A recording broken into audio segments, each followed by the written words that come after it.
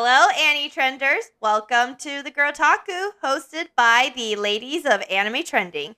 We are back with another fun topic on the table. My name is Gracie, and I'm joined by. Hello, I am Isabel and This is Agnes.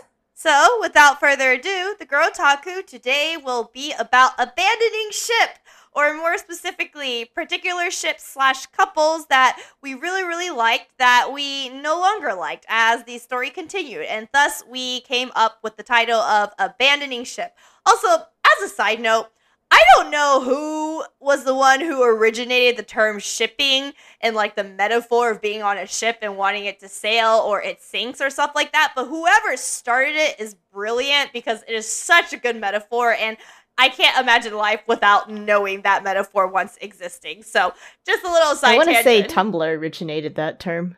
Well, whoever on Tumblr originated that, kudos to you. You have literally changed culture and life as we know it. And that's not even an exaggeration, because it's hard to know anyone in our age and younger who doesn't know the term shipping and, like, you know, what ship do you like. So, anywho, I digress. With that being said, today, once again, we are talking about ships we have abandoned. So, Isabel, you are starting us off today.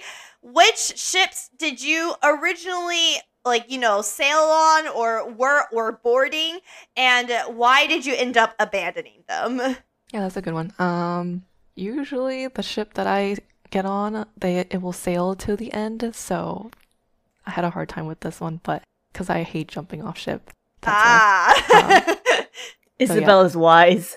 But yeah, the one anime that I ended up kind of not being on the ship anymore is Your Lie in April. I actually just ended up not liking the ships in general. I liked them at the beginning because I really liked the show, and I still think the show is great in terms of, you know, its music and everything that was focused on. But in terms of the romantic relationship, I wasn't too interested anymore. Especially the one between Kaori and Kosei. Mm-hmm. Yeah. I enjoyed that at first because Kaori's kind of like really fresh and she's super energetic. And obviously Kosei was also kind of interested in her because he was inspired by her kind of her differentness and her unique way of playing the violin and the way that she just demands things to be done kind of her way. In a way you could see it as selfish, but she's just coming off as something that she wants to do that she wasn't able to do before, and, you know, because of her condition also, she just wanted to do it anyway. So I think in terms of that, you know, that was very inspiring, but I don't know, as for a relationship between the two, I didn't think it would work out, you know, even if Kaori magically was recovered or anything like that. Spoiler alert. Yeah. So I feel that everything just kind of turns towards her direction, or she would be, you know, the one leading the relationship, deciding things in the relationship. And Kosei throughout the series, you know, he's kind of working on himself, healing, and also trying to pretty much, you know, play piano again. But he's so invested in his own world that he needs people to push him. But after that, you know, after he recovers or things like that, I don't know what it would be like. I didn't really see it panning out. And also just his childhood friend, Tsubaki, which was the other ship. I didn't really ship them together either because it just seemed like Kosei wasn't very interested in her. They were definitely very close friends. But in this case, it was kind of a one-sided relationship or for Tsubaki. And I think even in the show at one point, Tsubaki just ended up dating someone else that she wasn't really interested in just because she wanted that relationship, or maybe possibly gain courage to talk to Kosei, but she never really did. And yeah, overall, you know, at first I was really interested in having these relationships or seeing how this maybe love triangle would have panned out, but I think by the middle of the series I was just kind of watching it to see where it would go, and just see what would happen to Kaoru really. Otherwise, I wasn't really interested in the couples by the end of the show. So, quick question. Was there, like, a moment that you realized you didn't really ship them anymore since you started off really liking the quote-unquote main couple? Or was it sort of like a slow creep that was happening upon you? I think it was definitely a slow creep. There wasn't one exact moment where I thought, oh, this is no good, or I shouldn't be supporting this, or I don't know how I feel about this relationship anymore. It was just kind of, I guess, multiple instances, especially where Kaori just kind of does whatever she wants to do, and she just drags Kosei along with her. It's, to me, I feel like somehow she magically kind of cures him from his PTSD or depression, really, and it happens a little too quickly. For me, at least, that's what I think. I think it would have taken a lot more time for that, but it might just be the way the characters are written, the stories are written. So for me, it was just kind of like a slow thing that I slowly started realizing, and I wasn't really looking forward to their interactions as much anymore. Okay. Yeah, Kaori plays that role of the manic pixie girl. I was just about to say that, yeah. Yeah, that pulls Kosei out of his PTSD-induced depression, which I think for us as a Western audience, it's much easier to recognize that and be kind of like, oh, the main girl doesn't quite seem like she serves a particular role and purpose, but she isn't necessarily her own person or has her own arc, She's only there to serve as a plot device. Versus in Japanese audiences, it's a very well-liked trope. And I still, to this day, don't understand why they're so into that. But I think it's because, they like to have a character that sparks some sort of revivalism in whichever character and spur the story forward instead of having the characters go through their own development. I think that, so first thing is, I would say that Manic Pixie Dream Girl is still kind of liked in the West. It's only, I would say the criticism towards it is a fairly recent thing, at least for me. When I was growing up, I still felt like Manic Pixie Dream Girls were very much people's favorite characters. They wanted to see it in stories, and admittedly, I engaged in that as well. I really liked Kaori and probably characters similar to her growing up, and it wasn't until later that I started to be like, they don't serve any other function now that I think about it. They don't have any of their own character arcs, and so I would say it's a rather new thing that happened in the West of people being like, we shouldn't have Manic Pixie Dream Girls, so it doesn't really surprise me in that case that Japan really still loves it. But another note I was thinking as to why potentially they like it is Kaori's personality isn't quote-unquote common per se in Japan, as in the sense of, what they expect of women. They expect women to be demure. They expect women to be polite. Oh, the Nadeshiko. We've talked about this, the Nadeshiko character. And that's sort of what they expect. And so the sort of loud, rambunctious girl who knows what she wants and she's going to lead guys to it, it's sort of a fantasy for them in a way that's beyond the scope of their culture. In the same way that we unfortunately exoticize certain cultures here in the U.S., but I would say in Japan, it's more like they're exoticizing a type of personality. And I had this talk before with my roommate who is Japanese American, where she said that, she said that a lot of her personality kind of fits what you would expect a girl student to react in school, but she's so introverted and doesn't care to talk to people that she would be an outcast. And I would be sort of like the character from an unrealistic story because I am too loud, I am too friendly, and I'm too happy to, interact with other ostracized kids.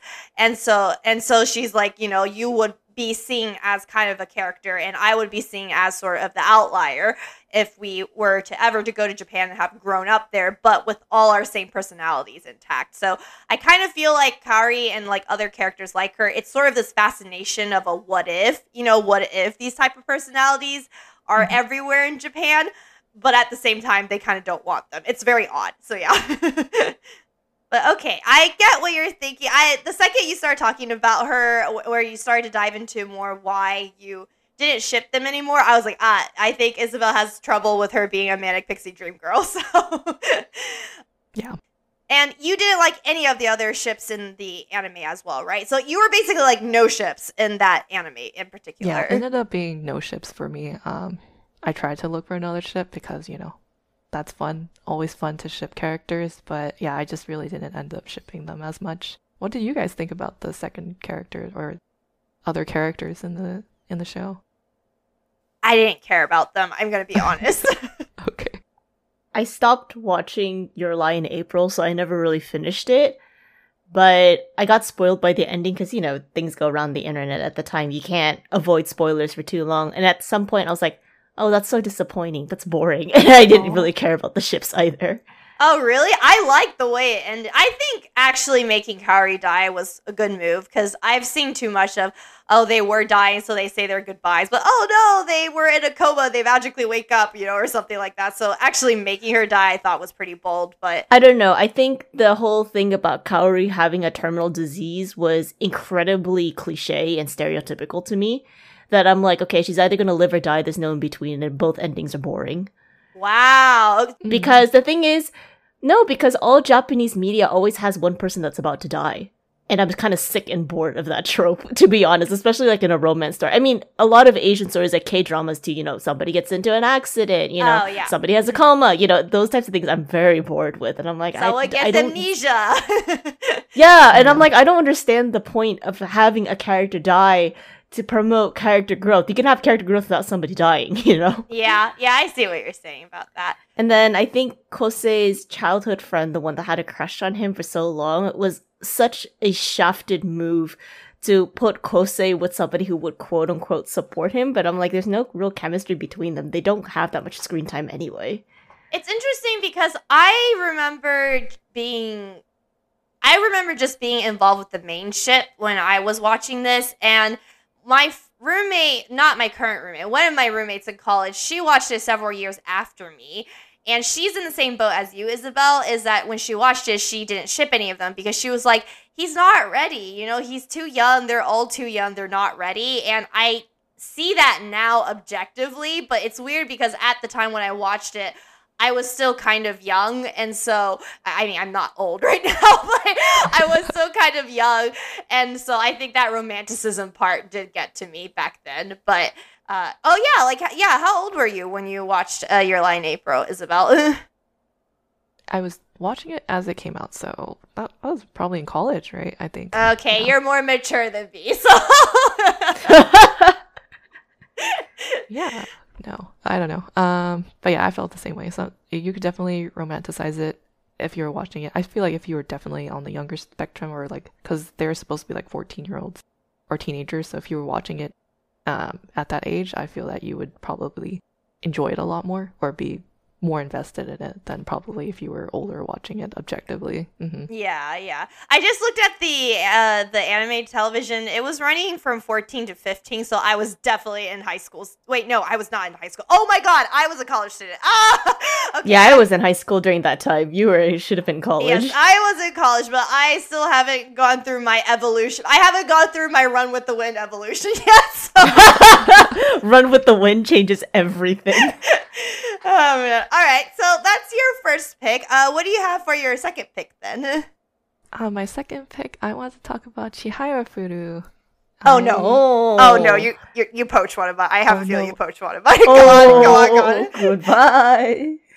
I tried really hard to not poach, but maybe I did. Oopsie. Okay, well we can talk about it together. This is great. I want to know what ship you're on. But anyway, I keep jumping between Wataya and Chihaya, and then I forgot his other name already. Taichi. Oh, yes, Taichi and Chihaya. So at first I was on the Taichi and Chihaya boat, like the first few episodes, and then I think when we learned about the childhood story, I thought more, okay, maybe I want to be on the Wataya and Chihaya boat. Just because I thought they were more suited for each other, like, they really love Karuta, and the fact that they're both talented, I thought they would be kind of like a perfect couple for each other. But then as the series goes on, because I see so much of Taichi, I'm like infatuated with the fact that I want Taichi to be with Chihaya, so that's the boat I'm on now. I know the anime hasn't finished, but that's like kind of me kind of flip-flopping, but I'm hoping I probably won't jump off this ship now. We are on opposite ends of the spectrum. No. Oh no. Fight! Okay, well, tell me your story and then I will tell mine. So when you start off, you think they're all nice friends and stuff like that, learning how to play Karuta, and I think kind of like as they moved on throughout the series, and then how Taichi, I guess, is kind of like the effect of having that person next to you the whole time and you see them more, or, you know, the character gets way more screen time, that I just started liking that more. And then just seeing how he thinks of Chihaya a lot overall kind of got to me. So I think it's more of the character that I like than maybe the ship overall. But oh no, the characters make a difference in the ship. I'll tell you that. If they are learning things and they're doing things differently, I think it's worth it. I think we can forgive Taichi for the things that he did in the past. Yes. Anyway. I don't really have a story, honestly. But yeah. Is that your stake in the ship? As far like we're on different ships right now? I think so, yes. I do want to hear yours though. Okay, so I started off really, really, really intensely shipping Taichi and Chihaya, but I have since hopped off that boat, and I think Arata and Chihaya are better suited to each other. My main reason for that is actually because I think that Chihaya takes advantage of Taichi, not on purpose, by the way. I don't mean it in a way that's like she's purposefully gaslighting him or manipulating him or anything like that. No, Chihaya is not that type of person, but she is very oblivious to him and the stuff that he is willing to do for her and how much he loves her.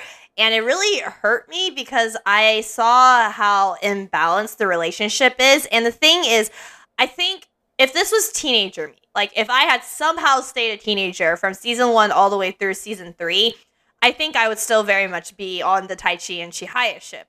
But as an adult, when season 3 started again, season 3 started again, I was an adult, and when I was watching it and seeing how the relationships between Chihaya and Taichi hadn't changed, I realized that the only reason why I shipped the two is because I just love Taichi so much.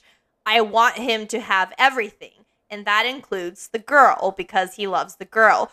But when it comes to the actual relationship itself, I took a step back and I was like, you know what? This relationship is really unfair because he's doing all these things for her and she doesn't even really notice it. And the second that Arata is around, she runs off. She just leaves him behind in the dust because she's constantly chasing after Arata and sort of like what he symbolizes as a Karuta player. She doesn't turn back to see like how Taichi's feeling or where he stands on the matter. And especially in season 3, Taichi was trying really, really hard to get better at Karuta. He sort of realizes that he doesn't possess any sort of prodigal skills like Chihaya does, and he certainly wasn't trained with like a legacy to uphold at a young age like Arata was. So he's sort of like the odd one out of the trio in regards to his relationship with it. And he wants to fall in love with the game, and he wants to pursue it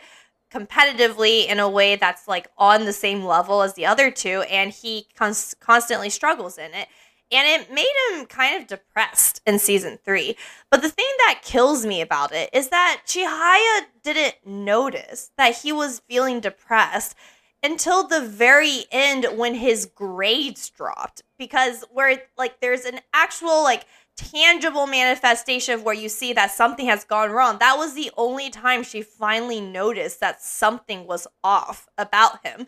And then he quit the Karuta club because his mom had like a rule in place. He has like a really strict mom.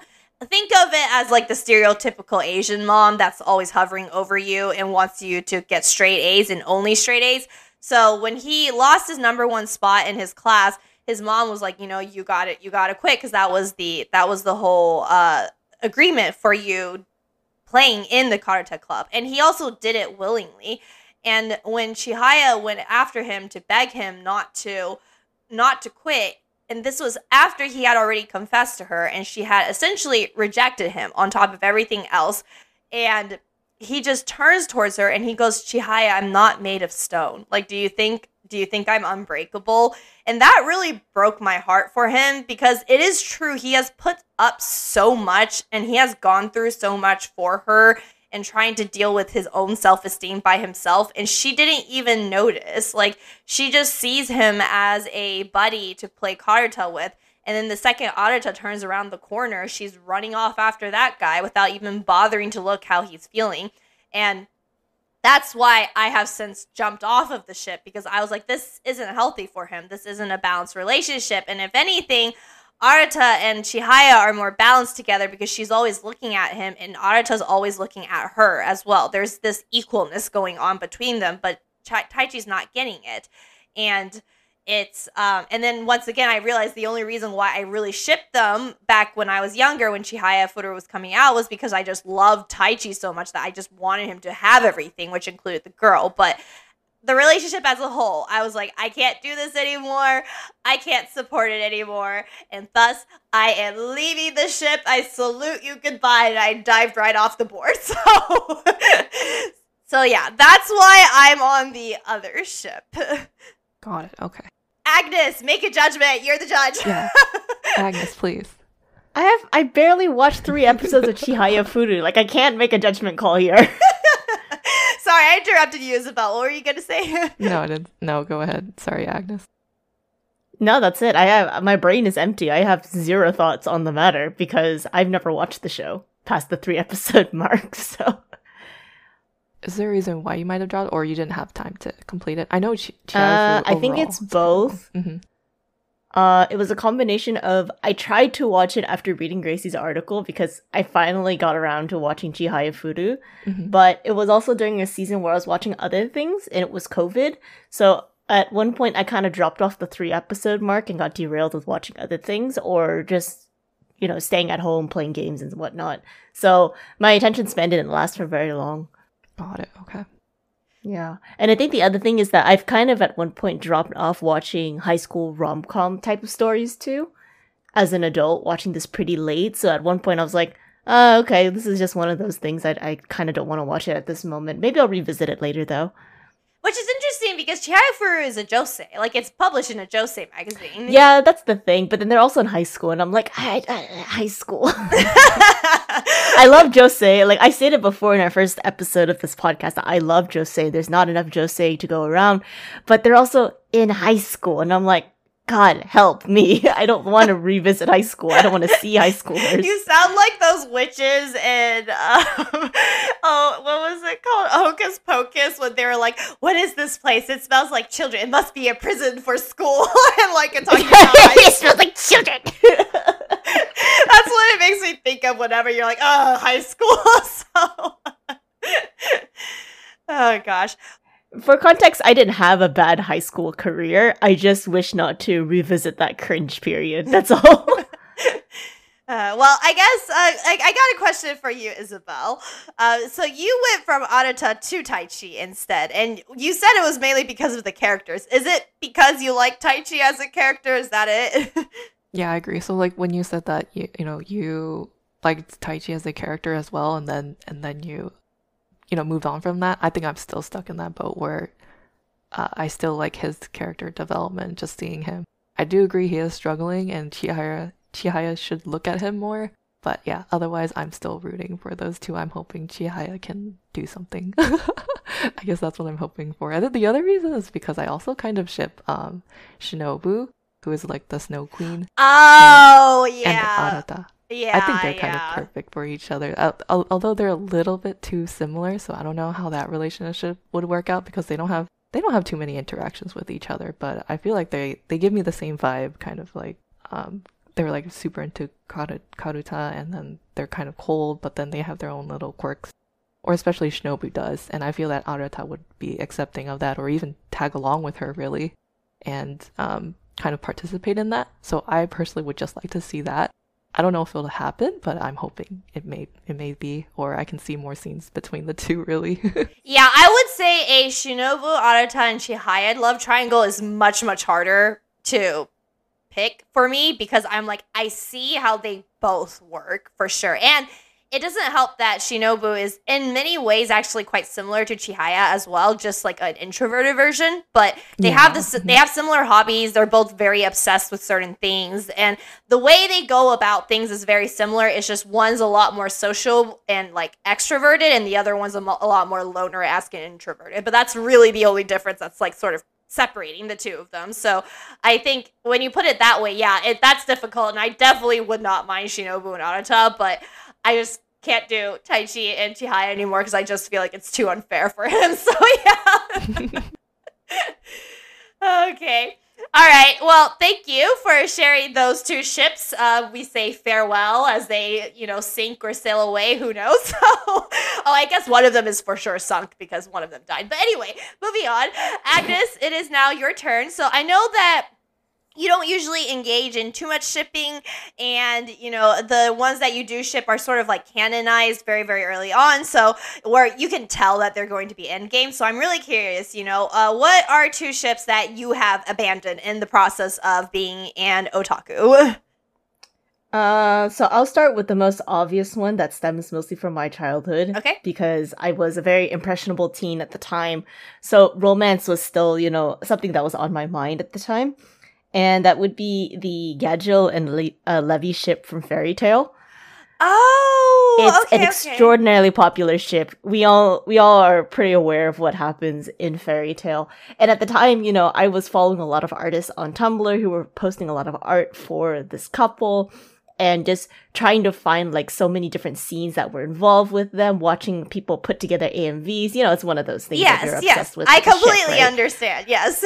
But I think as I grew older and I went into college, I stopped for a second and went, wait a second. Gadgil literally beats up Levy in a torture scene at the beginning of Fairy Tail, and he's their mortal enemy.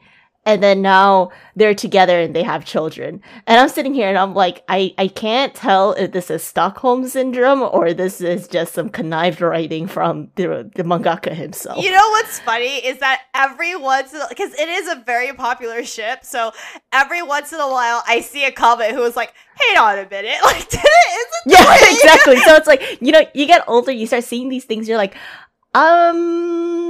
there's a bit of a problem with that, and you kind of wish that you never interacted with that couple before, but here we are spilling our sins out into the world. So there's my sin to bear, was that I used to ship Gadget and Levy pretty obsessively at one point. I was saving a lot of fan art of them, and then over the years I kind of tapered off of that ship, and then ultimately I jumped off that ship just because I was very uncomfortable with their origin story at the beginning. If the mangaka wants to rewrite the story where like Gadget didn't actually beat up Levy but kind of put her up as like I guess a show of might, but like not like fully abusing her, that it took her weeks and months to recover, then maybe, but even that is stretching the line a bit too thin.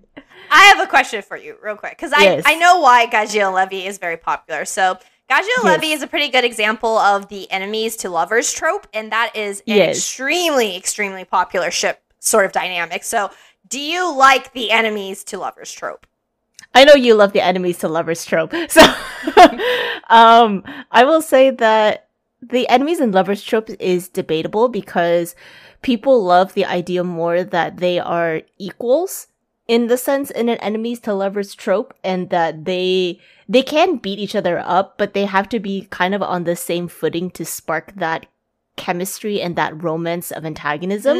But when it's one person like Gadget, who is literally so much stronger than Levi and torturing her and then hanging her up in a tree, that kind of breaks the illusion of the enemies to lovers trope. Okay, I see what you're saying. Because there are so many enemies to lovers tropes that exist in other pieces of media and in anime that work out really well.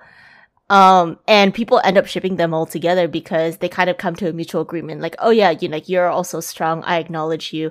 And we're trying to fight for like similar goals or whatnot, and, topple the monarchy or whatever. So at that point, you're like, okay, it's not too bad.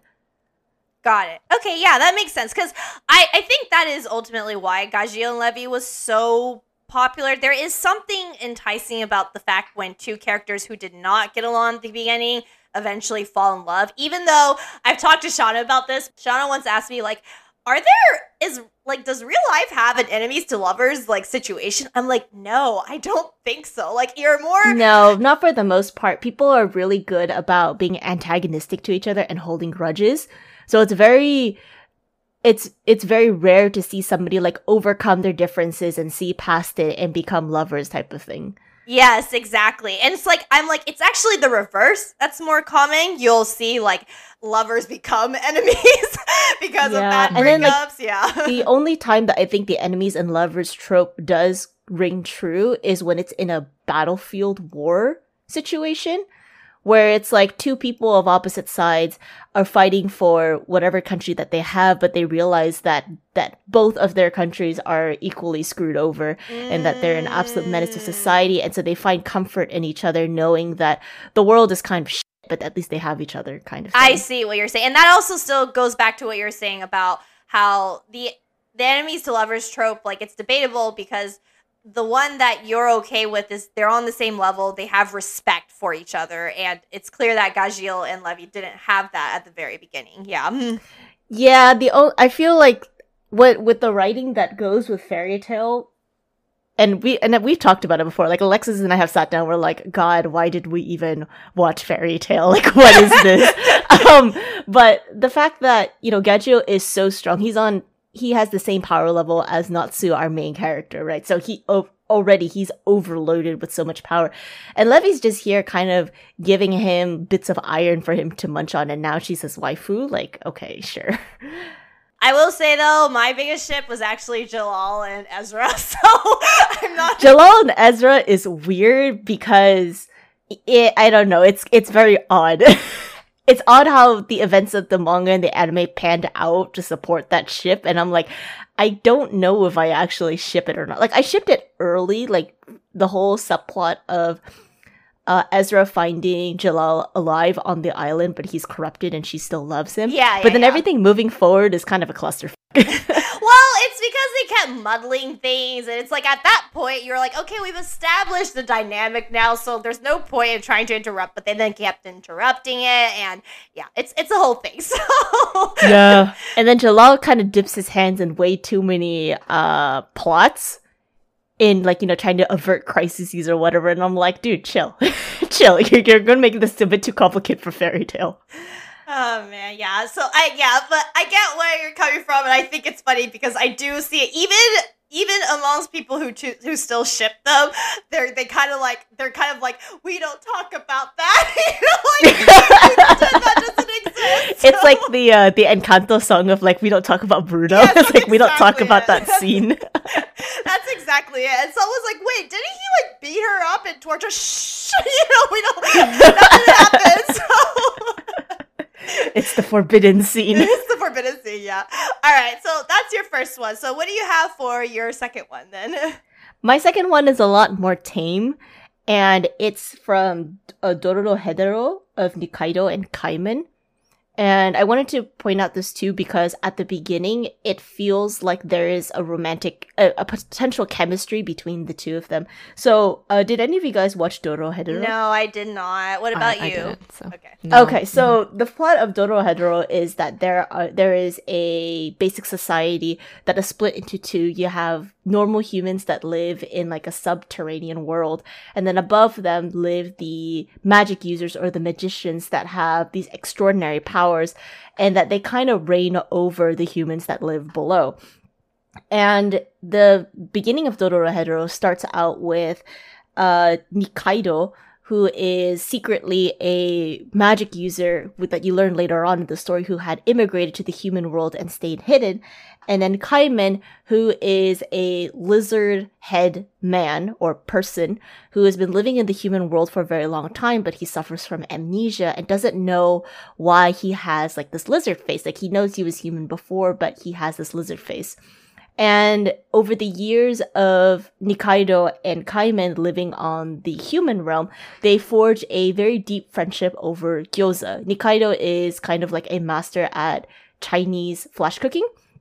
So she makes like a lot of dumplings, she makes a lot of fried rice, and she once fed Kaiman, who was on the brink of starvation in the human world, and he was absolutely enamored with her gyoza making. And so every day he stops by her shop and freeloads to eat gyoza, and they form a really intimate friendship. And they are both really good fighters. So in the human realm, they often have these extermination I guess, like events where they have to clean up any of the remnants of messes that magicians make up in the sky that fall down onto Earth. And so they bond over the fact that they are really good fighters and that they work together on these extermination events and that they watch each other's backs. And when I was originally reading Dorohedoro and also watching the CGI anime, I thought to myself, like, wow, these two could be really good as a romantic chemistry subplot. Mm-hmm. And it even goes as so far, I think, in both the anime and in the manga, although the anime hasn't caught up to the entirety of the manga yet. But there was a scene where Nikaido had kind of become submitted to another man's will through the usage of magic, and it's kind of up to Kaiman to save her. And so when I was watching that, I was thinking to myself, oh, this is a very stereotypical romance plot that's set up, you know. One of them is in trouble, the other one has to go save them along with all of their allies kind of stuff, right? But then as I continued to watch the anime and read through the manga, I felt like they served a much better purpose as a platonic pairing, as like really, really good, like bro TP kind of relationship, because they are so open and vulnerable to each other's feelings and talking about it and supporting each other, that I felt that they didn't suit each other romantically, but as friends who are always like watching each other's backs, they do spectacularly at. So by the time I finished the manga, I was like, okay, I think I'm off the romance ship and I'm more in support of their platonic ship, because they're so much better as a platonic ship than a romantic ship. Like, I can't imagine Nikaido just being like a housewife trying to cook gyoza for Kaiman to eat like every day. Like, that's a very like romantic subplot right there, right? I can't imagine that from the two of them at all. But they don't have to be in that kind of relationship, I guess. Like, you know, romantically, like, she doesn't have to be the housewife figure that, unfortunately, anime does like to regale, you know, certain female characters, or a lot of female characters too. Right, exactly, yeah. I mean, like, I meant to say that in like a very typical like Japanese romance plot, because there's actually even a better romance couple in Dorohedoro that I'm just like, the chemistry is there, their past is there, and they have so many interactions that you could totally see it as romantic, because one of them does have feelings for the other one.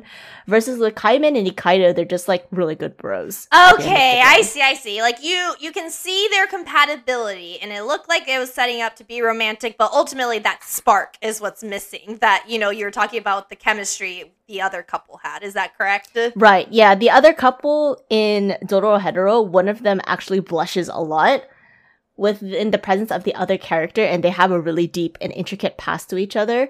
And the romantic subplot between them is, when you are a magician, you have often a partner with you that is kind of like an act of grace that is granted by this higher devil being, which is kind of like their version of a god in the magician's world. And that devil literally takes magic and binds your souls together. And so that couple have like a soul binding like contract to be partners with. And every blue moon in the society, they're allowed to either renew their contract or change partners. And those two have never changed partners. They've always renewed their contract, like, without a doubt. And so then I was like, okay, that is definitely very romantic compared to like Kaiman and Nikaido, who are just like, yeah, we just hang out because we're really good bros and we support each other. Got it. Oh. And then Nikaiman, I guess, can't be kind of like bound as a contract to Nikaido. Like, could that have happened? That was the romantic subplot that they tried to set up, where Kaiman tries to save Nikaido, because Nikaido, when her identity was revealed as a magician, she was supposed to be soul-bound to another magician, Enma, who is the overlord of the magicians. He's like super powerful, and he wanted Nikaido for a long time. And so he tried to bind her soul to him through like the demon ritual. And then Kaiman has to basically go save Nikaido. Okay, I see. Yeah. So it has that romantic subplot, but I was like, nah, I'm good with them being platonic. I think they're really good as friends altogether. Yeah, that sounds great. Alrighty then. Well, that just leaves me in that case. Well, I only have one ship to talk about, but I can add more if we need time for it, because we did spend a good enough time discussing both of our separate parts with Isabel in regards to Chihaya Furu. So, anywho, one of my ships, a big moment where I jumped off of, which is actually rare as well. I'm with you, Isabel. Actually, I would say I'm with both of you too. The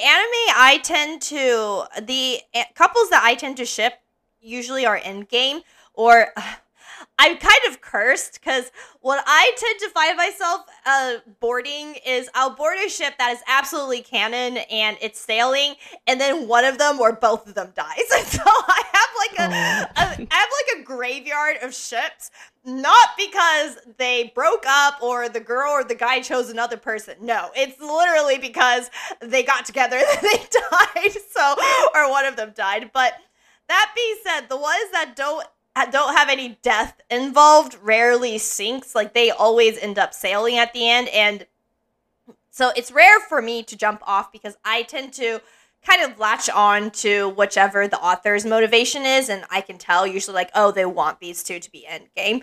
But the one that I want to talk about today is Yukihira and Megumi from Food Wars. Oh, okay. Yeah. I used to ship those two a lot, actually. I was kind of almost like angry at the aspect that Erina even had a say in the ship. Like, I felt like there shouldn't have even been a ship war. Like, it should have just been Megumi and Yukihira. I have since very, very changed my mind. And the reason for that is, once again, has to do with that compatibility, that chemistry that I was talking about. Because Megumi and Yukihira work very well together, and she's obviously very kind, and she's very caring, and she has a lot of guts to her, even though she comes off looking very timid.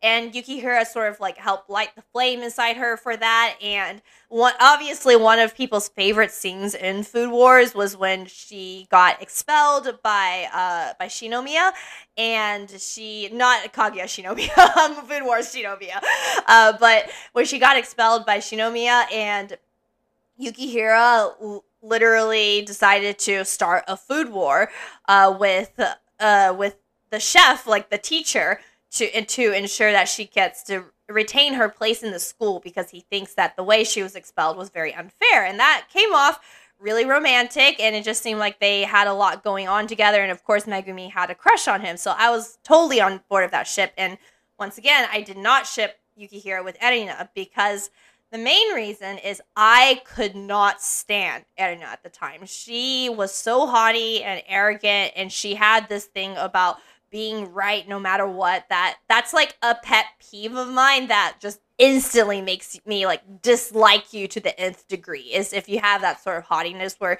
you feel like you are right and there's nothing else to say. But that being said, as the show continued, I actually jumped off the Megumi and Yukihira ship, and I went on board the Erina and Yukihira ship. And the big reason for that is I realized Erina's the only one who motivates Yukihira.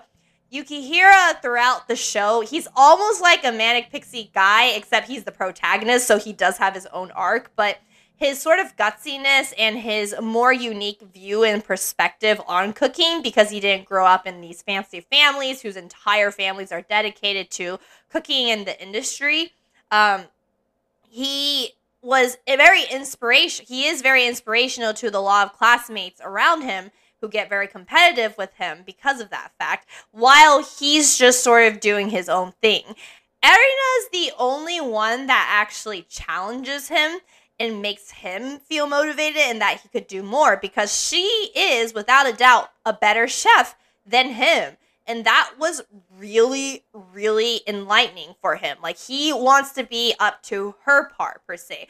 While at the same time, he brings something to the table to her as well, because we later learn, and she goes through an amazing character development. I want to add that. Like, I liked her at the end. Her character development was great. And we learned that her haughtiness and her, like, belief that what she says is right and there's only, like, one right way of cooking largely has to do with the fact that she was abused growing up, and her dad essentially forced her to be like, there is only one right way to cook, because as a child, when he makes her test between, like, two different dishes, she'll be like, okay, this one's better, but, you know, this one's not bad. There's things that can be improved, but, you know, it's not perfect, per se.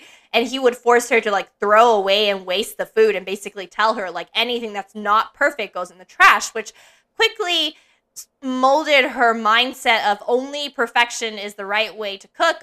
There's only one right way to get that perfection. So Yukihira, being as unconventional as he is, really throws, a dagger into the glass ceiling of her mindset in that case. And it forces her to also grow as a person and grow as a chef as well. And so because of that, after we saw her development, I absolutely saw their compatibility. And I was like, you know what? Like with Megumi's the Nadeshiko girl. She's really nice and sweet and caring. Yes, she has some grit inside her as well, but it's largely Yukihira who is sort of motivating her per se, and she's just nice to him. And he appreciates her without question. He really cares about their relationship.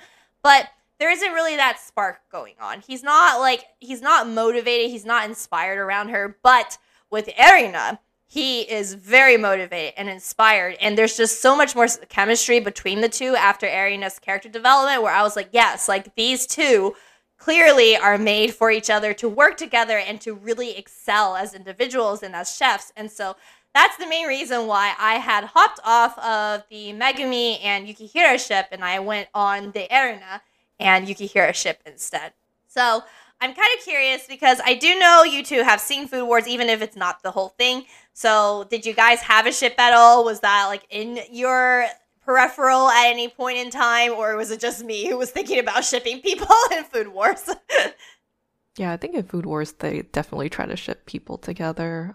I think I had the same ideas as you. I liked Megumi and Yukihira together at first, but the fact that, he's kind of like a manic pixie dream boy, he's the one who inspires her to do better things, and it's great, she has her own character development as well, and she's able to improve her abilities as a chef. But ultimately he just kind of sees her as kind of like a partner or a team member really, and a friend, and nothing else too much beyond that. I can see it working out, but it's also like you said, there's no challenge for him. Obviously he can do a lot better. And at first I didn't like Erina that much, but I feel that she is the only one that would be able to kind of compete with him, challenge him, and then in response also him just challenging her, because I think when they first interacted, they kind of hated each other. Like, they hated each other's guts. Yeah. That's because they just rub each other the wrong way, so. But yeah, seeing that kind of like, it's kind of like, I don't know if it's the enemies to lovers type friendship too, I feel like, or relationship is what I got out of them. So just seeing their interactions throughout the show was nice. The first part where Erina started liking him and like blushing and stuff, I was like, oh, come on. But yeah, in the end, I started liking that too. I didn't finish the show, obviously, because I think I went up to like season 3 or 4, and then after that, I was like, okay, I'm good. I also went up to that as well. Yeah, I don't know why, but yeah, I pretty much agree with what you had there. Pretty much the same thoughts otherwise. But yeah, what about you, Agnes? I didn't really watch much of Food Wars. I was really turned off by the ecchi scenes of the first season. The foodgasms. So I like hard stuffed. And I think for somebody who does take food a little bit too seriously as a pleb, I've kind of found like some of the designs of the characters to be a bit outlandish, like a chef who fights in a bikini. A chef who cooks with a bikini. I'm like, are you not afraid of like oil splatters? And like, if you're working with raw meat, because she loves raw meat, aren't you worried about like not cleaning yourself and like getting pesticides and germs on you? Like, there's a reason why the white coat exists, right?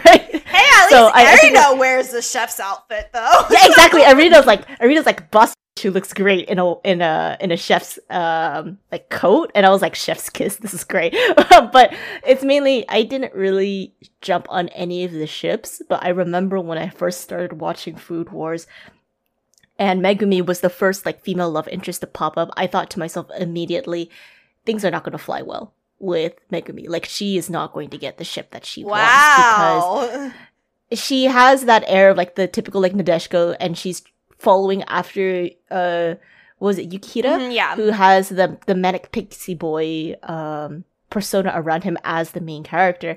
And I said, if this is a show that aired in the early 2000s, like how Bleach did, then maybe Megumin would have had a better chance. But considering that it was aired like slightly in like the mid 2000s, like, I don't know, 2013 or something, like people's perception changed and they want to see a better character that is suited for Yukihira. And then when I saw the screen caps of Arena popping up and social media going crazy, I'm like, yeah, okay, that's the ship that is going to happen. Like, I can totally see it even from the character design itself. Wow. I don't need to watch the anime scenes to know, like, okay, this is the character that he's gonna gun for. That is crazy awesome that you were able to just be like, oh no, this wasn't working. Oh, this is the one that's going to work. I mean, Arena, it exudes the energy of the bad who's also a tsundere. Like, there, you can't deny that from the character design already. I think it becomes even more obvious. So one thing is, I didn't watch the final season, but I did see clips on YouTube of Yukihira's past. So we finally get to see Yukihira's mom. And Yukihira's mom is very much tomboy. Like, her hair is pretty messy, and she really likes to joke around. In fact, Yukihira, personality-wise, takes after his mom more than he does his dad. His mom is the one who really likes to experiment with things and, like, try to just see, oh, what happens if you put this and this together? Does it taste well and stuff? And so I think that sort of, like, strength is just running in the family. And after that, I was like, oh yeah, he's gonna like the strong girls, you know. So, but that is so impressive, Agnes, that you were able to just see pictures and be like, oh yeah, that's not the one, that's the one. I'm so impressed. I mean, you can see it from the character design. I don't think it's. I mean, I accept the compliment, but at the same time, it's like it's not that hard to see it. Like, Megumin has like demure Japanese girl energy with like the black braids, the thick glasses, and she kind of has like that very timid posture with the way that she's drawn. And then Arena's like vavoom in a chef's coat. She has a big chest, right? But yes, it's like it's hidden by the chef's coat, and then she stands like very proud. She has a very defiant look in her eyes that like that screams like perfection, right? So you're just like, okay, yeah, that looks like the girl for Yukihira. Oh man. Well, I'm gonna mention one last one since one of them got poached-ish, but I discussed it, but I feel the need to put it out there. So one of the big ships I have leapt and taken a deep dive off of is from Shugochara, and it is Ikuto and Amu. Oh god, we don't talk about Shugochara, no! And the reason is simple. It is wrong for a guy in high school to be paired with a girl who just entered middle school. That is it. End of story. So, see, I told you. You know, it's gonna there's be short. 2 things on this podcast that I'm most afraid of is talking about Vampire Knight and talking about Shugokara. Like, this is bringing up a lot of childhood memories that I didn't want to revisit. You know, funnily enough, I like, as bad as we like to, you know, dunk on Vampire Knight, the thing is, I still refuse to leave the ship of Yuki and Zero. So it's like Of which ship? The ship of Yuki and Zero. I still will stand by Zero's side. Zero is constantly cucked by the fact that Yuki still pines over her dead brother. Like, we don't talk about that. okay, I see how this is going. But with that being said, Shugochara, I am putting a firm stake in the fact that we cannot ship Ikuto and Amu because Amu had just entered 6th grade and he is in high school already. So no. I had no idea why I thought that was okay. High school me, bad high school me. Or I think it's the fact that when we were all watching Shugokara, we didn't think of them in high school or middle school respectively. We thought they were all in the same grade. Yeah. I think that was the misconception, because at that point when we were watching anime, like most of the characters are in high school. So you kind of like, your brain doesn't think twice and you're like, oh, you know, they're all in the same grade. Like that's no problem. And then when you start rereading the wiki and rereading the manga pages, you're like, there's a problem with this Peach Pit. Like, why did you write something like this? I just love the tone. You're like, oh, there's no problem. No, there is a problem. So no, you're exactly right. It's like age, you don't really consider their ages. I mean, I forget how young they are, even now. Like you know, like the way that Amu dresses, yeah. She looks like with a short skirt and all of the other characters wearing like this really cool pattern uniform. They look like they're in high school. Like that is a very typical Japanese private high school look with the patterned skirt and pants. Like you see it in like Kaicho wa Maid-sama, right? Yep. But middle school, I guess like Japanese uniforms vary across different schools and prefectures, but Akebi's sailor uniform is like very typical like middle school look, for example. Yeah. So that would be very different, I would say, like from Shugo Kara, which clearly takes a lot of inspiration from a high school look, but kind of shafts them into middle school for whatever reason. I have no idea. Yeah, like why didn't the author just write them as all in high school? That would solve the problem, really. Like, I think the other reason is because like the whole like egg thing is highly unrealistic if you're in a high school setting. oh, If I have to be completely honest, like who's gonna believe that you have 3 little fairies that go around you that say what, like whipped cream and painting and shit, right? Like who's gonna believe that from a high schooler? I guess. But Ikuto has his cat little character, which was the best character, by the way. But Ikuto had his little cat character, you know. I don't know. I like Nadeshko's the rapper spirit. I like that one a lot. Oh, yes. Oh, wait. Actually, that was a cool character because they were. I have to say they because they kind of identified both as a girl and a guy, and it changed throughout. Yeah, that was. Yeah, they're pretty much like non-binary. Yeah, I would say I think that was an interesting character. Yes. I really liked that, especially with like, because I think at that point when I was growing older, I thought to myself, "Wow, the Nadeshiko character is so boring." And then they kindly come about saying like, "Oh, you know, I wanted a change of pace. Like, I want to embrace something different," and their spirit like actually transforms into a completely different persona. And I was like, wow, that's really cool and unheard of, because it seems like for all the other Shigo Kara characters, their spirits all stay like relatively the same, even though like Uta has 2 different spirits, right? But they don't change at all. Yeah, exactly. Yeah, no, the Nadeshiko character was pretty cool. And also a pretty good twist because Nadeshikos are usually girls and they're neither really a girl or a guy. They're just who they are. So I thought that was interesting. But everything else, especially the ship, is a no-go. So we will not be taking any questions at this time. We say it is not okay to ship a middle school girl in 6th grade with a 16-year-old guy in high school. End of the discussion. I thought he was 17. Oh, God. Oh, God. I think that's what it says in the wiki. Like, he's 17, 18, because Uta is around the same age as him, too. Ah, that's even worse! I think Gracie's mic broke. Yeah, it says he's 17. Okay, moving